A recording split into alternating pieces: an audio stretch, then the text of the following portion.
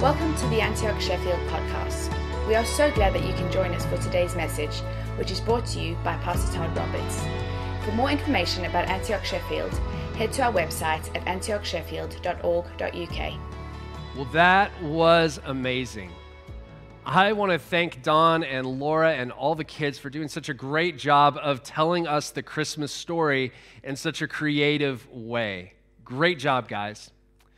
Well, before we move into our final carols for tonight, I wanted to pause for a moment and reflect a little bit on that last verse that Don mentioned there, that song of the angels.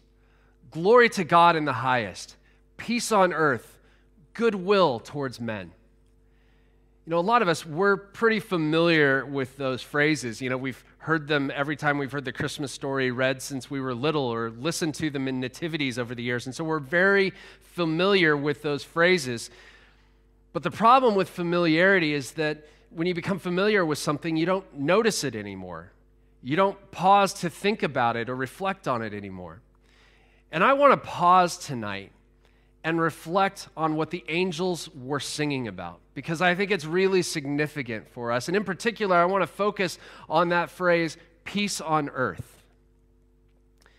You know, today is the fourth Sunday of Advent, and as you know, each candle in Advent represents something. There's the candle that represents hope, and a candle that represents joy, and a candle that represents love, and the one for this week represents peace. So I think it's good for us to reflect on what the angels were singing about when they said, peace on earth. I mean, have you ever really thought about it before? I mean, peace on earth is a great idea. I mean, who would be against the idea of peace on earth, right? Nobody. But have you ever really paused to ponder, what were they talking about? I don't think they were talking about like the end of all wars on the earth, because there have been plenty of wars that have happened since that first Christmas all the way up to the present day. So I don't think they were talking about the cessation of warfare on the earth, sadly.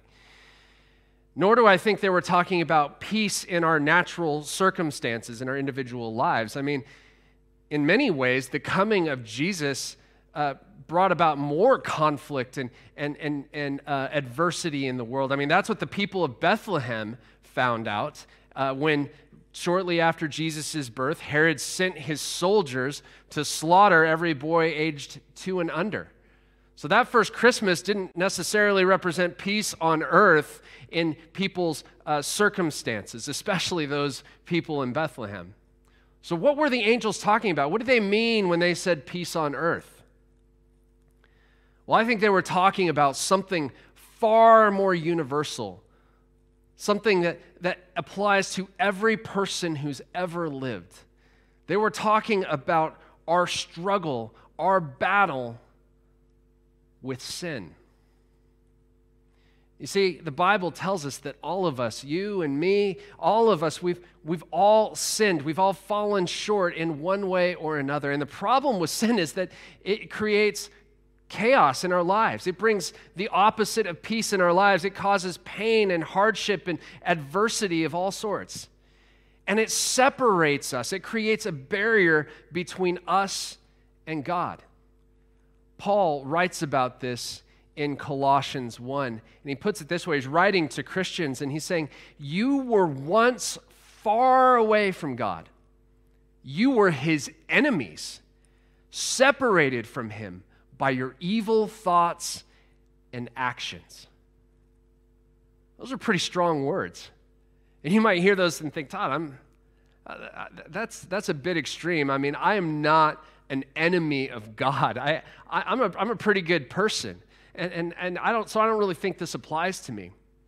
But what Paul is saying is that because of our fallen nature, every single one of us, there's something inside of us that lives in defiance of God.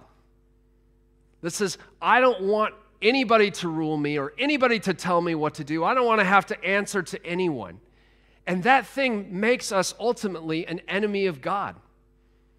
And it separates us. It creates a barrier between us and God. And all the pain and hardship and heartache that we experience is a result of that. And it breaks God's heart as well, because God is love. And he created you and he created me out of love for us to for us to be able to have a relationship with him. And so as he's watched sin unfold and fill the human heart, he wasn't content to just leave us there. He sent Jesus in the flesh to offer himself ultimately on the cross for your sin and for mine, to take the punishment that we deserve so that we could be reconciled and reunited to God. Paul writes about this again in Romans chapter 5. He says this, "Therefore, since we have been made right in God's sight by faith, we can have peace with God because of what Jesus Christ our Lord has done for us." Peace with God. That's what the angels were singing about. That's been the testimony of countless Christians throughout the centuries when they have placed their faith in Jesus. They've said, "I just felt lighter. I felt peace in my heart for the first time." And this is what these angels were so excited about. Finally, there was going to be a resolution to this conflict that every human being faces, this conflict with sin that makes us enemies with God. Finally, in this manger in Bethlehem, the solution had arrived, and we could have peace on earth, peace with God. I think this whole idea is best summarized by the carol that we're all very familiar with, "Hark the Herald Angels Sing." And there's a line in there that I love. It says, "Peace on earth and mercy mild, God and sinners reconciled." That's what the angels were singing about. God and sinners reconciled. So maybe tonight, if you're listening to this and you're a longtime follower of Jesus, as we sing our concluding carols, I want to encourage you to simply give thanks for this incredible truth that we have been reconciled to God and we can have peace with him. And no matter what our earthly circumstances, and boy, we've had some circumstances this year, haven't we? We can have peace in the deepest places of our heart because we've been reconciled to God, the only one who can truly satisfy our soul. Or maybe you're listening to this tonight and you've never experienced that peace. You've never known the peace of being reconciled to God. Well, maybe tonight can be that turning point.